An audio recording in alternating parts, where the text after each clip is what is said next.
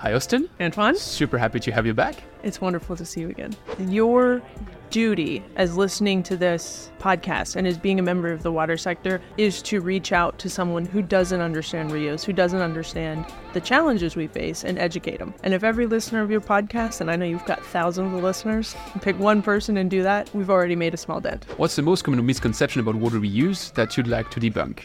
That it's a nice to have, not a must have. We don't have a technology problem when it comes to water reuse or many of the other water challenges. Either it exists today or it is rapidly entering the market. I shouldn't maybe say that as a technology provider, but frankly, it's not going to be the thing that holds us back the most. When I'm talking to other industrial companies and their sustainability teams, that's how they're thinking about it. This is a resource.